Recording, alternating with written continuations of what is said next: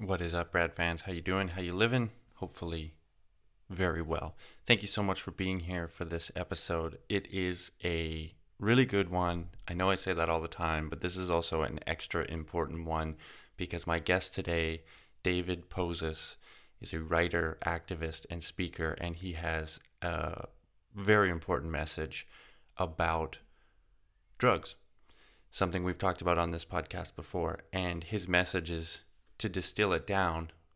Basically, the entire system that we have created to deal with drugs, from prevention to treatment to policy, is whack. It's out of line in terms of actually helping people and reducing harm, reducing death, reducing suffering. He brings us this message through his upcoming book called The Weight of Air, which will be available July 6th. You can pre-order it now anywhere you get books, where he recounts his story of living for decades a double life, addicted to heroin, struggling with mental illness, depression, and coming to grips with that, coming to terms with that as a father, as a husband, as a person. He now is writing in places such as the LA Times, Washington Post, Undark Magazine, doing podcasts like this one to promote this book and promote this message. That is, again, based on, you couldn't base it on, a better story. He's lived it. He's been there. So it's a really interesting conversation. Powerful book. I got a chance to get an advanced copy of it, and yes, really, really important. He talks about how our policy, basically, and our attitudes and our treatment of addiction is basically to shame addicts and try and shame them out of these behaviors, when really the root cause of a lot of these behaviors is mental illness. It's trying to numb pain. So if we have a more compassionate, empathetic view of addiction, of mental illness, we might be able to actually change our policy to actually help people. So I want to thank David again for coming on the show. I really, really enjoyed speaking to him. He's a great speaker. He puts things in terms that are very clear and very powerful when you hear them. And he's a great writer. I'm really enjoying his book. So you can find out more about David and his book, The Weight of Air, at davidposes.com. That's Poses. He's on Twitter at David the Kick, Instagram at David_the_kick, and davidposes.author on Facebook. You can get links to all of the social media channels directly from davidposes.com. And yeah, do give him a follow. Check out what he's doing. Check out The Weight of Air when it becomes available. You can pre-order it. I can, again, vouch for it. It's definitely worth the read. And hopefully David comes back. Maybe we'll have him back in the future as the book release gets closer, and we can talk more about this, because yeah, really, we had a limited amount of time, and there's still so many different issues that we could discuss. So this conversation was a really great overview of his story, his message, but it's really just the beginning, hopefully, of the conversation. So I hope you enjoy that conversation. As always, follow us on Twitter and Instagram at 2brad4u. You can send us an email. Let us know what you're thinking. Let us know what you want to hear about. Let us know how you felt about what you heard. 2brad4u@gmail.com. And you can leave us a voice message, which we will listen to and play on the show.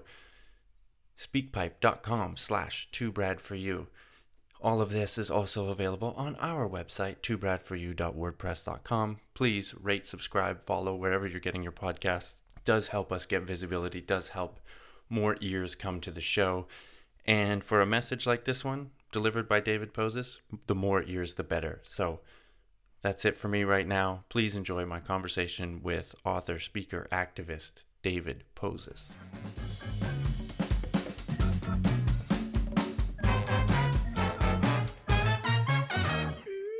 David, thank you so much for being here. Thank you for taking the time. I really appreciate you joining us for this episode. How are you? I'm great. Thank you for having me. I'm happy to be here. Excellent, excellent. You're in New York, correct? I'm in New York. Yep. just real quick before we get started, how is it there? How are things there? It's New York was one of the places that I hear different things about how they're handling with the pandemic. Is it good? Is it bad? How are people doing? What's the mood? Yeah, I mean, people are definitely sick of it. It seems to be getting better. I think I don't really leave my house all that much since the pandemic started, so I don't know. Yeah. It's nice outside today. Yeah.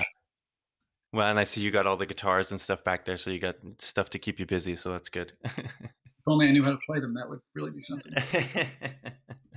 All right. Well, again, yeah, thanks for coming on the show and for sharing your story. And it really is an amazing story, a difficult story, I'm sure, to tell and relive. But one of the messages I think that it highlights, and this is kind of where I'd like to start, is that there seems to be, to me, a shift that's kind of happening in attitudes toward addiction, where we're kind of starting to realize that addiction is really kind of a symptom of another problem. Usually, in a lot of cases, it's mental illness, depression, things like that. And when we view it that way, maybe that changes how we view addiction and how we view treatment and stuff like that. We can get into all that, but maybe you can just sort of give us the condensed version of your history to this point, and kind of highlighting that sort of message that I think your story lets us know about.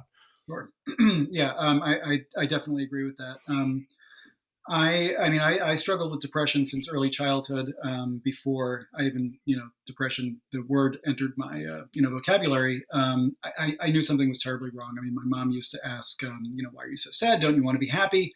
And I knew I didn't want to be sad. I didn't know how not to be sad. I didn't know how to talk about it. I was just, full of shame.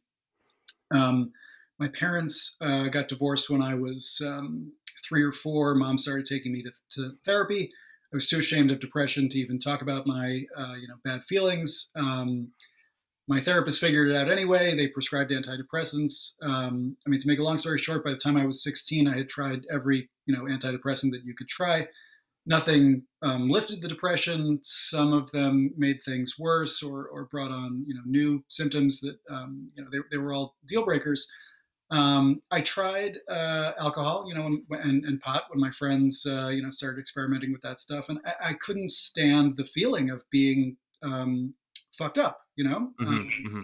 I just didn't like it. I totally didn't get the appeal. But in 5th grade, this cop came to my school for a drug prevention assembly, and he explained all of the substances and why you shouldn't use them. Um, you can't drive a car if you drink alcohol. Pot makes you stupid. Cocaine makes you angry. And everything sounded like I don't want anything to do with that. And when he got to heroin, he said it was the worst drug. It was originally a painkiller, and it makes you not have any feelings. And of course, he said that like it was a bad thing, and I heard this is the solution to my problems. So as I got older, and my friends were using the gateway drugs, heroin. I'm from New York, but in the suburbs, like half an hour or so outside of the city, and you couldn't find heroin anywhere. And I really looked for it. I finally tracked it down when I was 16, and back then there wasn't an opioid crisis. We're talking about the 90s. So heroin was this like hardcore drug off to the side of everything else. I didn't realize that opioid is a category of drugs. So like heroin is to Vicodin as beer is to whiskey. So you know um, uh, so it didn't give me that. I mean, I got drunk once in my life, and I hated it. With heroin, it was just relief. I mean, it was a painkiller. My feelings were okay. Like everything was okay. And so, I certainly knew that it was dangerous and, illegal and immoral and, all that kind of business, but it was the only thing that made me feel good. So, I went and pursued it as much as I could. And, I mean, when you're talking about the how we view addiction, it's definitely a symptom, for me of depression. No question. I think that's the case for everybody else. I mean, if each type of substance has a different effect on us, we use them for different reasons. So, painkillers kill pain. And that's how opioids work. I mean, they target your opiate receptors. Like it couldn't be clearer. But in our, kind of preconceived notions about addiction and drugs, we have this idea that well, if you're using drugs, like drugs are causing your pain, and we blame everything on drugs. And so it's kind of this inverse model of what it actually is. Like if you were prescribed heroin, morphine, whatever for after knee surgery, nobody in their right mind would be like, oh, well, clearly the morphine is causing your knee problems. If you stop taking it, the only way you're going to feel better, it doesn't make sense. But I hated all of the lying and the breaking the law, and everything that goes along with illegal drugs, the danger, the risks. And so after a couple of years, I didn't want to do it anymore, and I wanted to feel okay. I told my parents. They sent me to a rehab, one of the best rehabs in the country. And when I got there, they did all of the AA business with me. You have a disease and all this stuff, and just none of it made any sense. And when you look at addiction, the medical issue, right? Like it's very clear your body is addicted to this thing, right? So the idea that sobriety is the antidote to addiction, for a while I railed against that, but what I've come to realize is that's actually true. You stop taking drugs, you are sober, your addiction is over, right? Mm-hmm. Sobriety is not the cure for compulsive drug use. That's the actual problem. And so we're trying to cure a compulsive behavior with sobriety, which is not the answer. Again, you have your knee surgery, you take the morphine, you're addicted to morphine. Sobriety is not going to solve your knee problem. It's going to solve your addiction to the morphine, right? So, but I'm saying, some archaic version of this thought, at 19 in rehab, and I'm a teenager. I just, lied to everybody in my life for 3 years. And you've got these experts who have absolutely no medical qualifications who are preaching this program that is, really not all that dissimilar to how we looked at bubonic plague in the, Middle Ages of like, well, you just pray, and if God wants you to live, then you're in business. And I knew that it sounded a lot like quack medicine. And look, I mean, if it works for you, that's great. I never want to discourage anybody from anything that works. But it was offensive to me. But for my mom, who is being told by these experts, he's lying. This is how it works. This is his addiction talking. You got to get the hand sanitizer out of the house. He's going to drink it if he gets desperate enough for a high. And I'm explaining this to my mom, and she's like, everything you're saying is making perfect sense. But what if you're wrong? And it's like, I mean, I have 2 kids now. If anybody told me that, my kids were going to die, like, of course I'm going to listen to them. So I get it. So I got kicked out of rehab for making out with this girl. And they sent me to, this tough love ultimatum, to a halfway house. And to make a long story short, I knew that I was going to relapse. I mean, the depression wasn't cured. They told me in rehab, depression's an excuse. Addiction is your problem. You're an addict. All this stuff that was just crazy. And so, at the end of the day, I couldn't live with this feeling. Like I wanted to die. I mean, I was suicidal, and I didn't have a choice. I couldn't function feeling the way that I was feeling. It was just an untenable situation. So, it was like holding my breath. I mean, I went as long as I could without it because I didn't want to hurt anybody and be an addict and all that kind of business. But back to the knee surgery, it's like, in a flare up, what are you going to do? You're going to call your doctor and say, hey, look, I think, this is a problem and whatever. And, so I went out and spent, a dozen years relapsing, from relapse to relapse. And when I was on heroin, I was able to function. Everything was fine. I built a successful career. I got married. Life was great. When I was sober, I lost jobs. I couldn't, function. It was brutal. And then I found buprenorphine when I was 32. I had actually known about it since before I tried heroin. In the early 90s, there were clinical trials for buprenorphine in New York. My best friend who gave me heroin the first time was one of the first clinical trial people, and some of his friends were as well. So, but I thought that it was for withdrawal, like that it eases the withdrawal symptoms. I didn't realize it was a maintenance drug. So I got on buprenorphine at 32, and I still, I mean, this whole time I led everybody in my life to believe that, I stopped using it at 18 before rehab and never looked back. So as far as the book goes, to put that in context, it means that nobody in my life was aware of anything that happened from the first page of the book. Whoa. Yeah. So there's like, a couple of sentences and then it's all, brand new information. I hadn't told my wife, I didn't tell anybody. And then as the opioid crisis started to, get more attention in the news and, all the OxyContin stuff was going on. I mean, I saw this coming from a mile away. Depression rates are skyrocketing.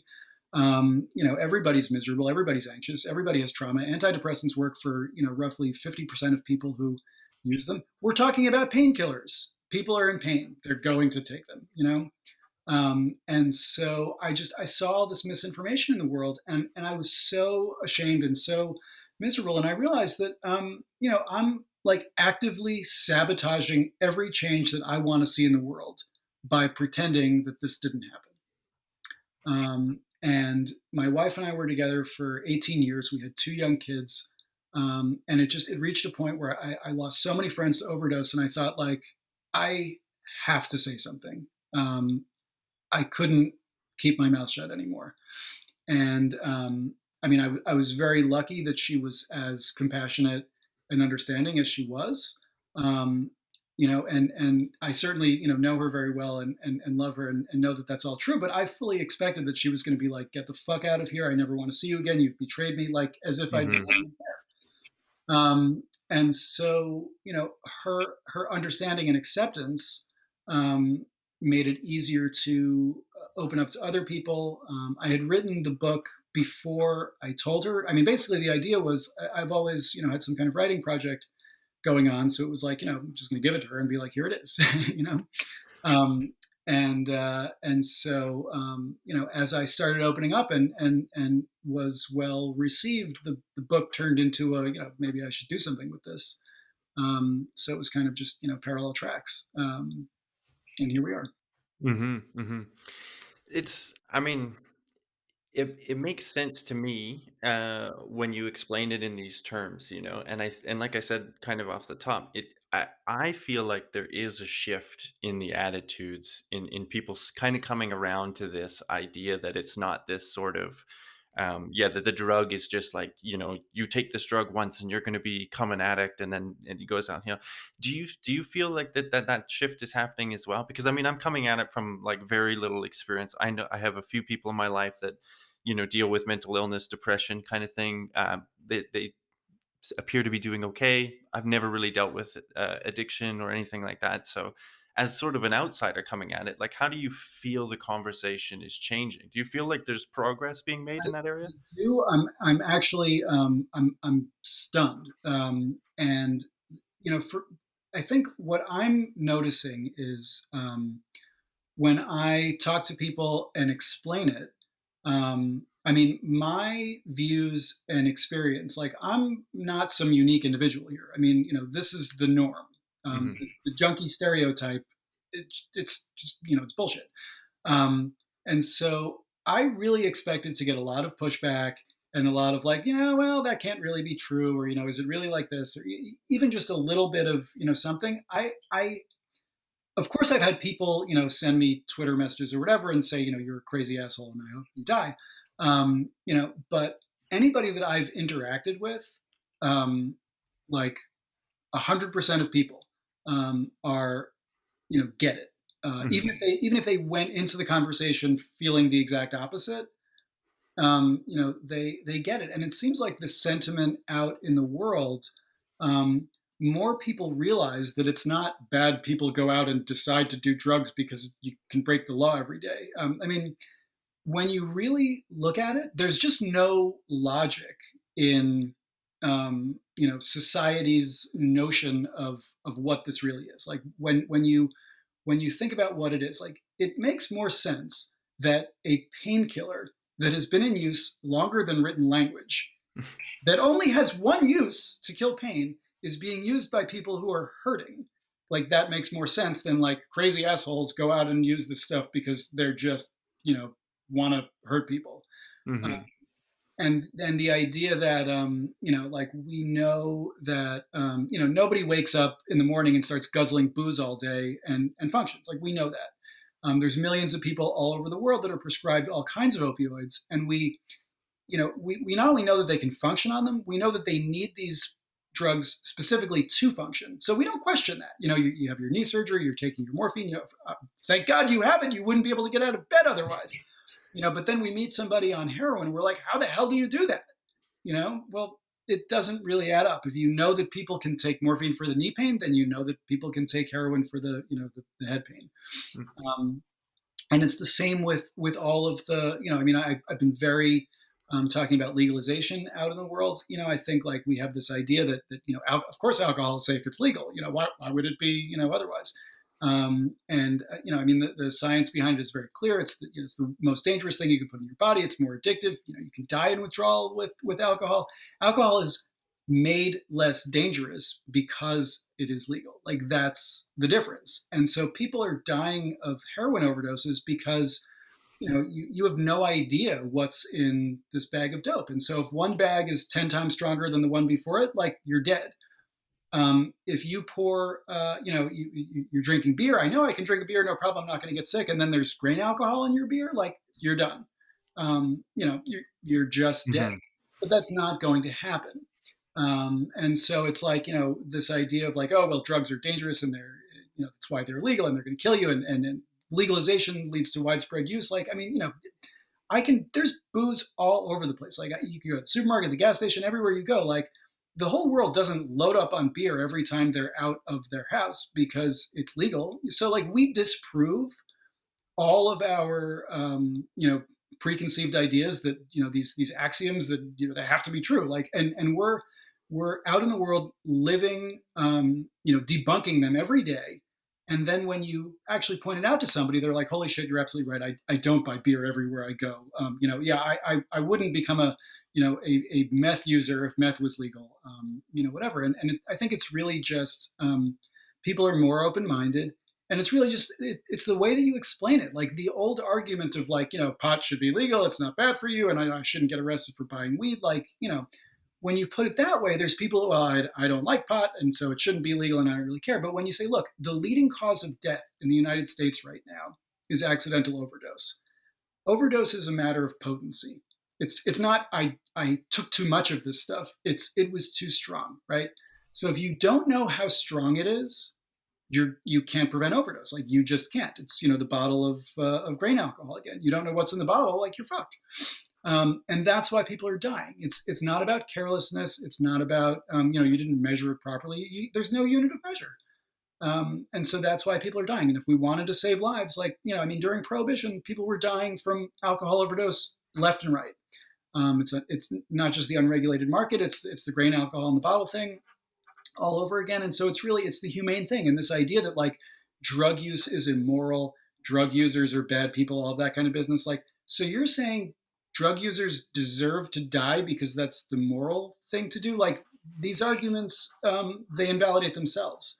And people are smart, and you just have to listen to it for a minute, and you know that it's insane what we're doing right now. Mm-hmm. Mm-hmm. But it's amazing because it is like even, you know, I was in high school in the late 90s, early 2000s, and there was still that message, of it's the substances problem. We demonize certain substances, but yet we allow other ones, like, alcohol, like you mentioned, is ubiquitous everywhere. And it's like a rite of passage, right? In our culture, when you turn 18, I'm living here now in Germany. I'm originally from Canada. I'm here in Germany. Alcohol is, it's everywhere. And kids, are introduced to it at a younger age here. Like it's not as taboo, right? So you see this different relationship with it, right? So I think that, that the idea, like you've pointed out, that yeah, we're changing the view of like bad substance, good substance, rather to just like all substances, harmful use, controlled use, this kind of thing, right? But then I also think that there's been a recent, and maybe you could speak to this as well, because you know this is what we're talking about as the root of this addiction thing, is mental illness. I think there has been a changing in conversation around mental illness as well. And again, thankfully I haven't had to deal with this, very, very deeply in my life, but it feels like there's a bigger recognition that it's not just, "Oh, you're sad, get over it," kind of thing. But it's still, I think it's still a slippery thing for a lot of people to understand, because it isn't like the wound that you can watch it heal, you can, feel better and that kind of thing. And I know there's a lot of people that, when you're dealing with someone who, either you have mental illness or someone in your life has mental illness, it doesn't make sense. The behaviors don't make sense. You see someone, maybe be destructive, with trying to self-medicate and stuff like that, and it's this, like, what? How do you kind of reconcile that, or how do you speak to people about that?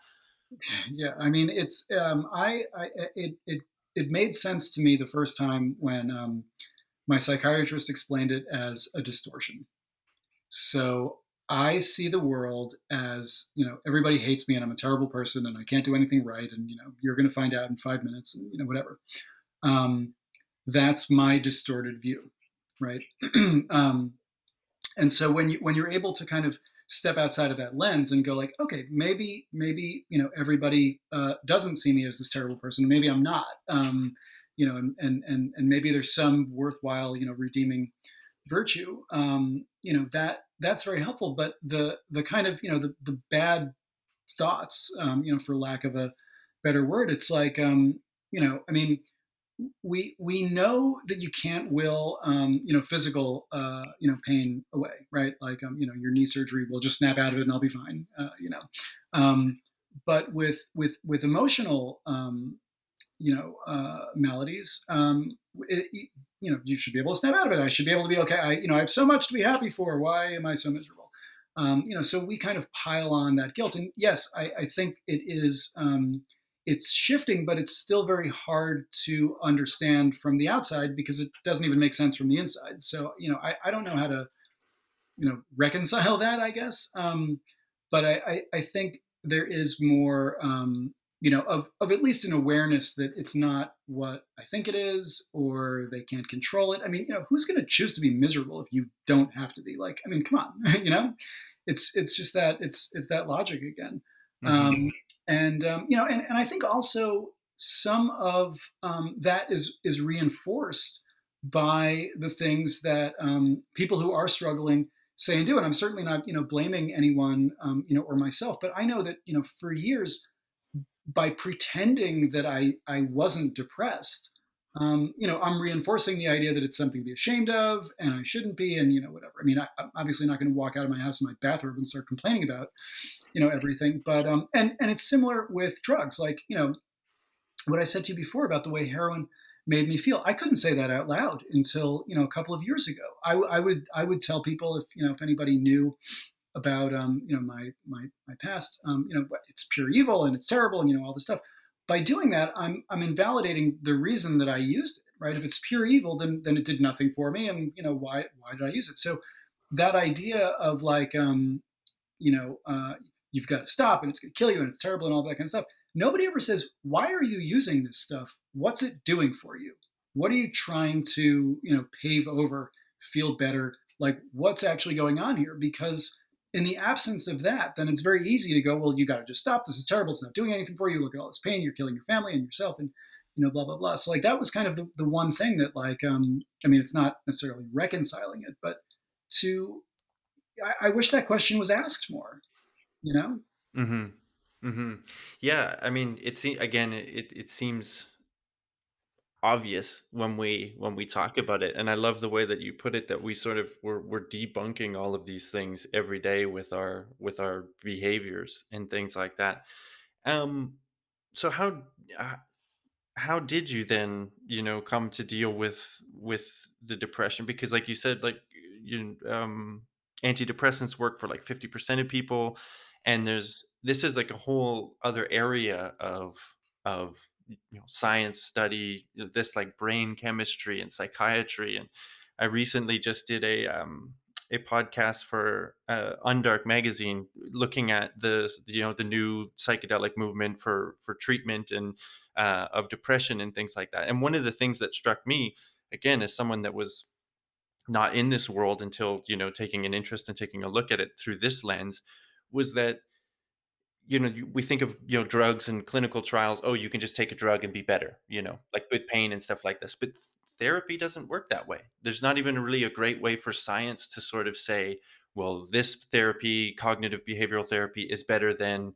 psychoanalysis or something like that. Like, it's such a personal thing, and there's like so many variables that go into it. So I'm just kind of curious as to sort of your experience. Obviously, it's not going to speak to everyone's experience, but I think that's an important part of this. Is if not just numbing the pain with drugs, Right. what? Yeah.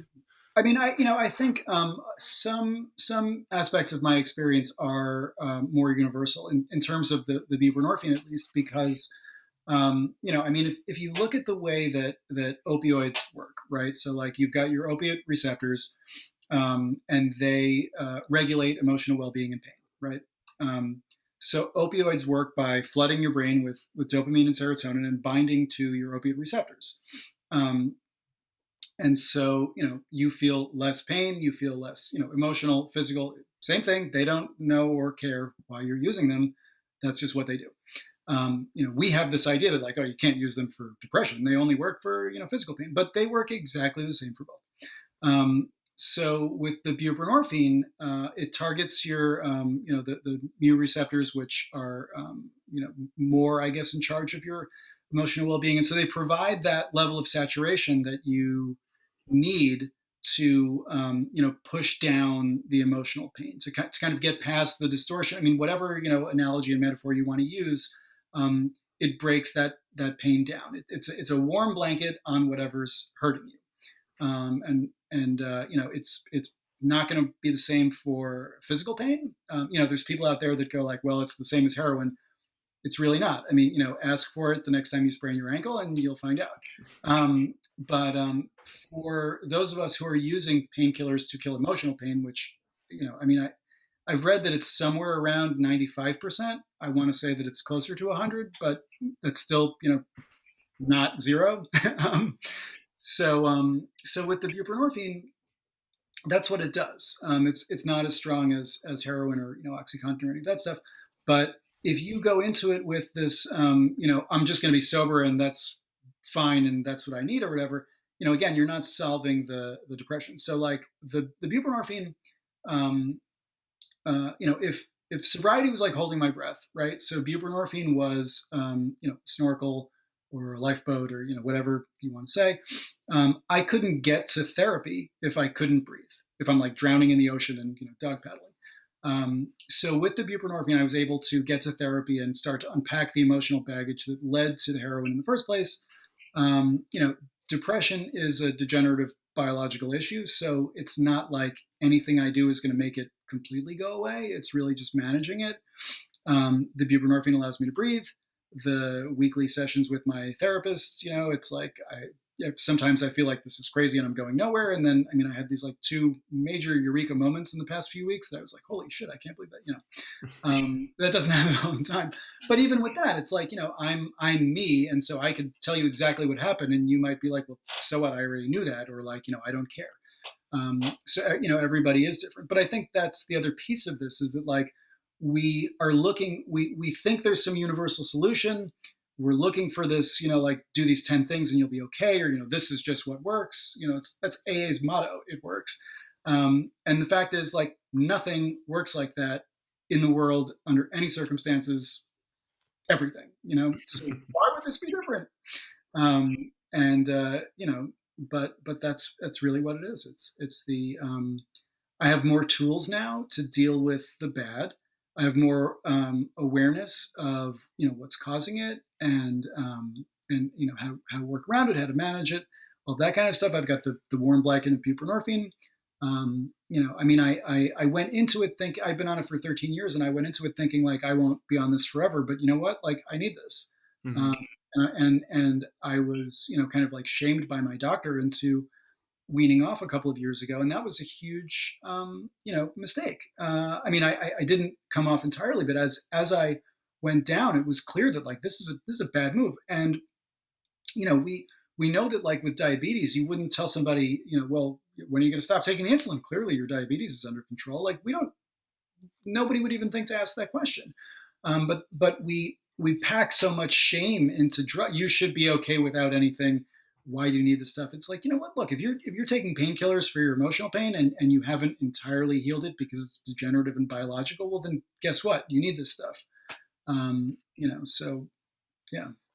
Yeah, I mean, again, it's the some drugs are good, some drugs are bad, or like this idea that you have to be perfect without anything, right? Like that's the goal, right? Is just to be substance free, I guess, and perfectly happy, and all of this stuff, and it's kind of this like it gets put on this pedestal, but in reality nobody is that. Even the people that casually drink or something, like like how many times do people say like, oh, I had a tough day at work, I'm gonna have a beer, or I'm gonna have a drink, or even a cup of tea, Right. technically is That's right. some kind of a drug. Yeah. uh, just to jump back to the buprenorphine, see, because Yeah. I was, I did a little bit of reading on it before coming to this podcast, and I was curious, yeah, to as to exactly how it works and what it was, because the websites I kind of found and stuff like that were kind of putting it in the same, there was buprenorphine and there was methadone and like these other things, but it's really not like methadone. Like methadone is like meant to manage withdrawal, correct? No, well, methadone is a full opioid agonist. So methadone is to heroin as scotch is to bourbon. Okay. I mean, well, no, methadone is a synthetic opioid. Heroin is an opiate, so it's a naturally occurring, non-synthetic drug. Right. But I mean, for all intents and purposes, it's scotch and whiskey, or scotch and bourbon. It's the same thing. It's a matter of potency. They're spelled differently, Yeah. but they're basically the same. So buprenorphine is it's a partial opioid. It's a partial agonist.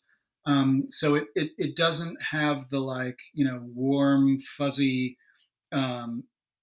feelings can get through with buprenorphine. I guess Okay. is really what it is.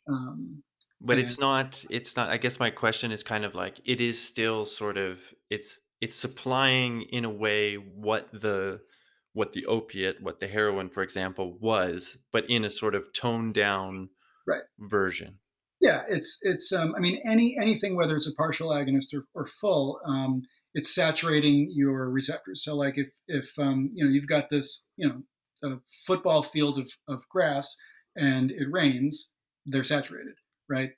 If it doesn't rain, then they're dry and they're going like we need water. Hmm.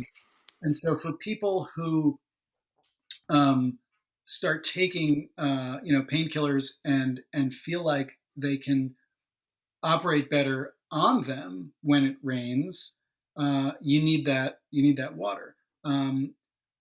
Are there people who are just doing it to party or because they're bad people? I mean, I don't think so, but okay, maybe there are.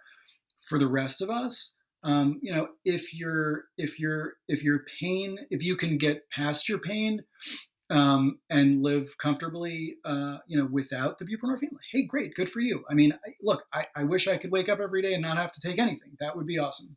I can't. I know that. I mean, my vision is bad, so I wear glasses. Like, if I'm not going to be ashamed about that, then I have no reason to be ashamed about the buprenorphine. I mean, my a couple of relatives and friends, when are you going to stop taking that crap? Like, never. I'm just not. I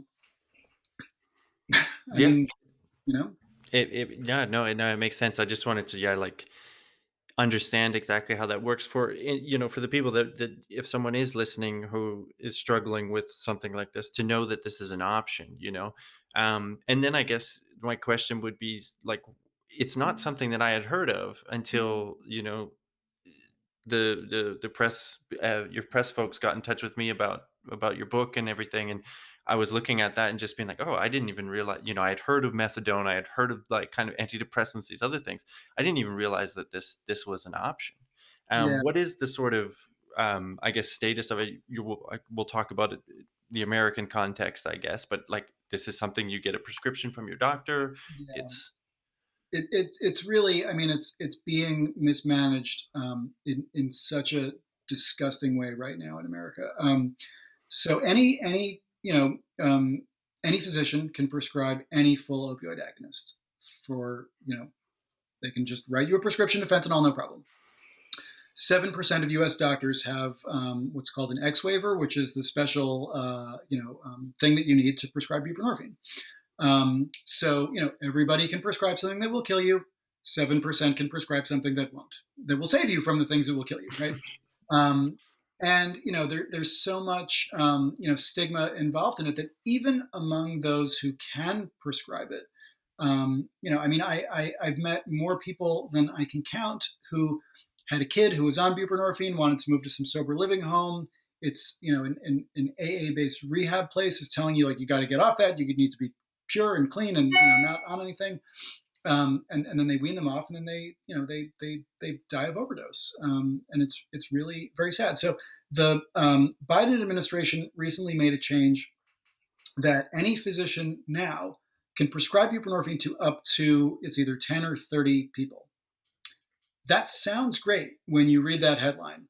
The problem is, my primary physician, who is a perfectly nice guy, and I've known him for a very long time, if I go in there and I go, hey, I need buprenorphine, give it to me, that doesn't mean that he wants to prescribe it, And so doctors, I hate to make generalizations, but if you're a plastic surgeon, do you want all the junkies banging down your door for buprenorphine? Probably not. If you're a Doctors Without Borders guy, there's 1.5 million physicians in the United States right now. Of that 1.5 million, there's 1,183 are certified in addiction medicine. So if there's 20 million people struggling with opioid addiction, it's roughly, one doctor for every 18,875. It's untenable. Mm-hmm.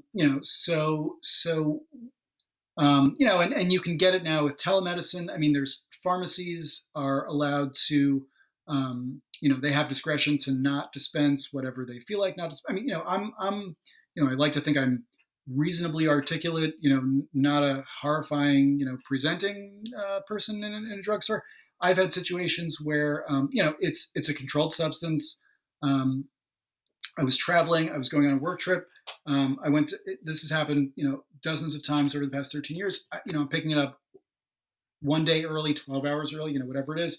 And I had a drugstore that threatened to call the DEA if I didn't, leave. And it's like, I'm taking this to avoid the bad drugs, and you're not giving it to me. So what do you think? Mm-hmm. What's the reason behind it? Is it just the physicians just don't know about it, or is there some kind of, I'm assuming like all drugs, there's side effects, but it doesn't sound like it's an overly dangerous substance. It's not overly dangerous. The partial agonist, it's self-limiting. It has a ceiling effect. You're not going to die. It doesn't have any long-term side effects. Doesn't have any short-term side effects. It's really just ignorance and stigma. And the other thing is, it's available in only a third of rehabs, although it might be more now in treatment centers, because the predominant model is the faith and abstinence based, which believes that anything other than Tylenol, Advil, and so forth means you're not sober. It invalidates your sobriety. So according to those guys, I might as well be on all kinds of drugs right now because I'm on buprenorphine. I think I'm functioning fairly well. I don't feel like I'm, some crazy fucked up intoxicated person right now. But that's how they feel.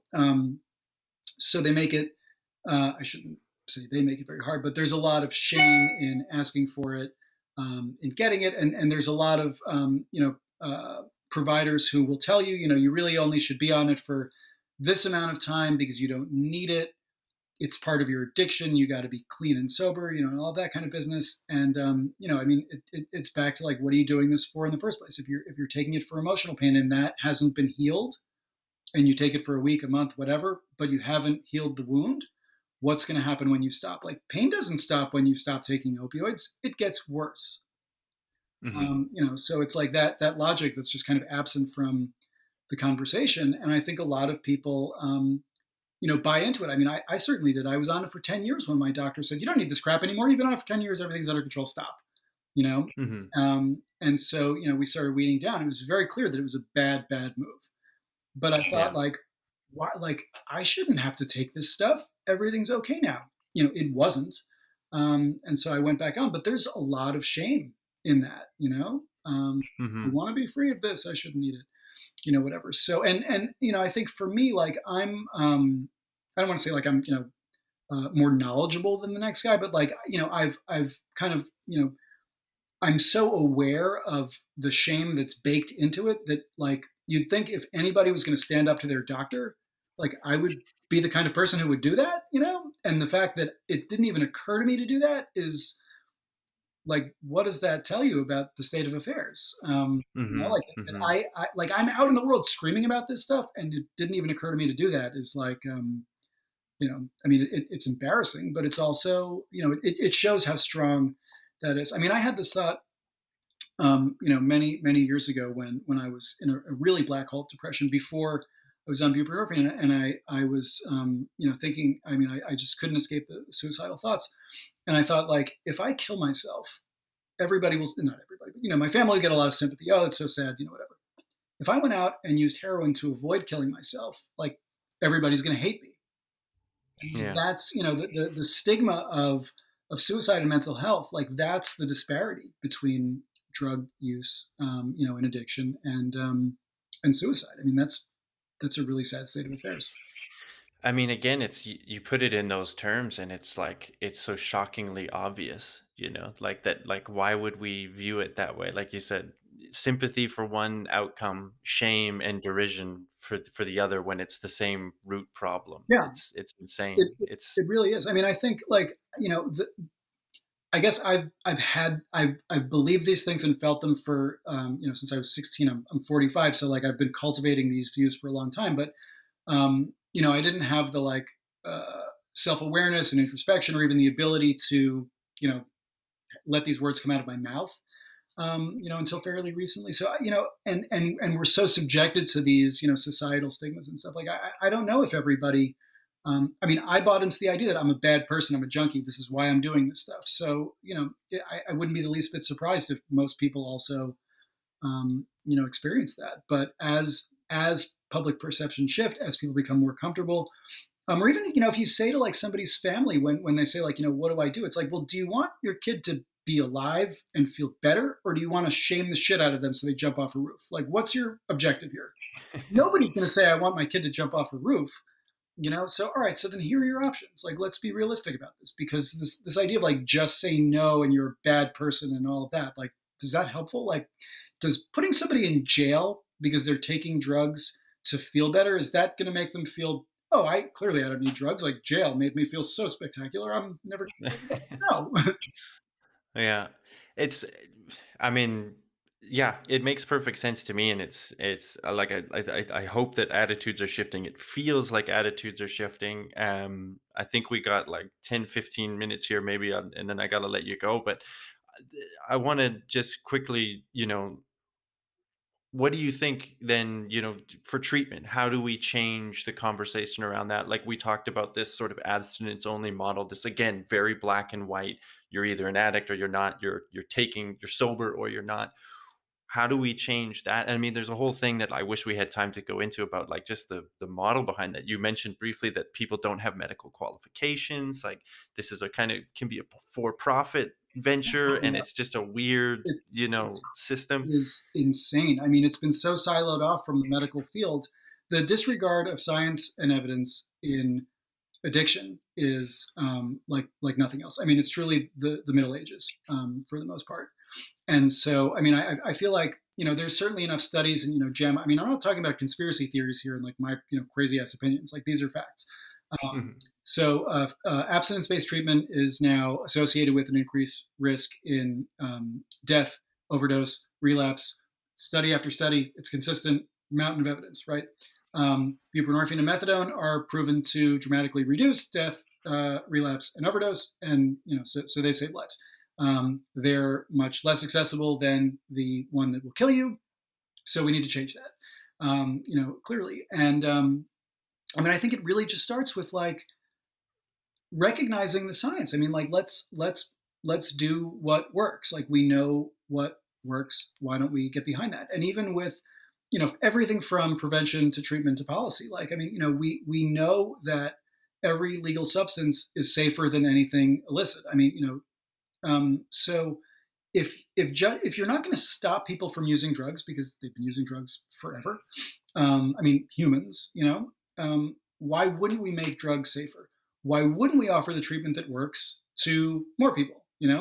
I mean, right now in America, fentanyl, the fentanyl analogs are in everything. Like, you can't get, cocaine anymore without being tainted with fentanyl. So, and you can get it delivered to any address in under 24 hours. So if I can get, deadly amounts of heroin delivered to, anywhere, but there's a 6-month waiting list for the methadone clinic, and you have to go to the clinic every day, and I can get the fentadope delivered to my house, what am I going to do? I mean, we have to, the antidote needs to be more, like, it's just logic, make it more accessible than, the poison. And it really just takes, if we didn't moralize this, these answers would be so obvious. The treatment is less accessible than the poison. Well, shit, let's change that. But lawmakers have to really get outside of that. I mean, harm reduction is being debated in America right now. We're debating whether to reduce harm. I mean, what the fuck? Like, bike accidents might hurt your head, so we're not going to give you a helmet because bikes are dangerous. Like, that's the mentality. I mean, like, in multiple states right now, there's legislation about access to Narcan, needle exchange programs, safe injection sites. Nobody has ever died in a safe injection site, right? Ever. But we don't want them.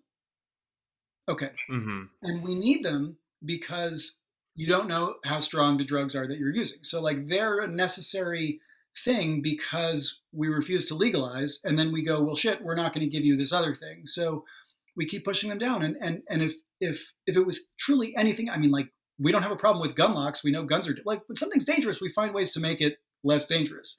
With drugs, we're like, fuck that, these guys deserve to die, forget it. And it really just takes lawmakers to have a backbone and get outside of the moral, bullshit, and say, you know what, I care more about saving lives. These laws are stupid. They are. I mean, if our drug policy had anything to do with health or safety, we would stick a crate of dynamite in it and start over. I mean, we couldn't have designed a better system from prevention, treatment to policy that is more deadly than we have right now. Mm-hmm. Yeah, and I mean, it's hopeful to see that some places are making the change. Places that have typically dealt with these things for a long time. I know from my Canadian background, the West Coast, Vancouver, they're doing things they're trying to do things that are different. But it took things getting so bad. But then I see, the next province over, my home province of Alberta, getting rid of safe injection sites because, again, this idea that, well, we don't want these people, we don't want them around, and it's just there's still some work to be done, I guess. So then I'll just we can sort of wrap it up here. I wish we had more time. It's a great conversation. Maybe you could just any advice you want to give to anyone that might be dealing with this kind of thing, and then let us know about how people can follow you, get the book The Weight of Air, when it's coming out, all that kind of stuff. Okay. Twitter, whatever it is. Sure. All right, so I'm David the Kick on Twitter. On Instagram, I'm David_the Kick. On Facebook, I'm David.poses or davidposes.author. Everything's on my website, which is davidposes.com. The book's coming out on July 7th, or July 6th, sorry. Pre-orders are on Amazon, pretty much anywhere you want to buy a book, you can get it. I mean, really like to kind of distill the advice down to, it's kind of, essence. I think there's something to be said for the golden rule, How would you want to be treated if you were in this spot? you're struggling with something, you're really ashamed. Do you want somebody telling you you're a fucking asshole and, you don't deserve help? Would you want to get arrested? Would you want some understanding if you lied about something that you were really ashamed of and you broke the law? I mean, it's like these basic questions that I think if anybody just stopped and turned it around on themselves, they would go, you know what, I wouldn't want to be treated this way. Makes perfect sense to me. Thank you so much. I think it's great what you're out here doing, letting people know about this. I think it's something that, like as you say, the evidence is irrefutable. There's scientific evidence behind this stuff that we need a shift in how we deal with this thing and how we view these things. So I'm hopeful that that's happening. I'm glad that people like you are out there sharing their experience and getting this message out there. So you're welcome back to anytime you got something new that you want to talk about, or whatever. So please be in touch whenever you want. Thank you. If and when you want to do that. Thank you. I would be happy to. This is great. It's great to meet you. I'm so happy to be here. Thanks. There we have it again. Big thanks to David for being on the show. Please do check out his website, davidposes.com, where you can get all of the details on how to follow him on social media. Pre-order The Weight of Air. Definitely worth it. Definitely a great book and great message. You know the drill, people. Give us a follow, rate, subscribe anywhere you're getting your podcasts. We would really appreciate it. We are available to be reached out to on Twitter and Instagram at 2bradforyou.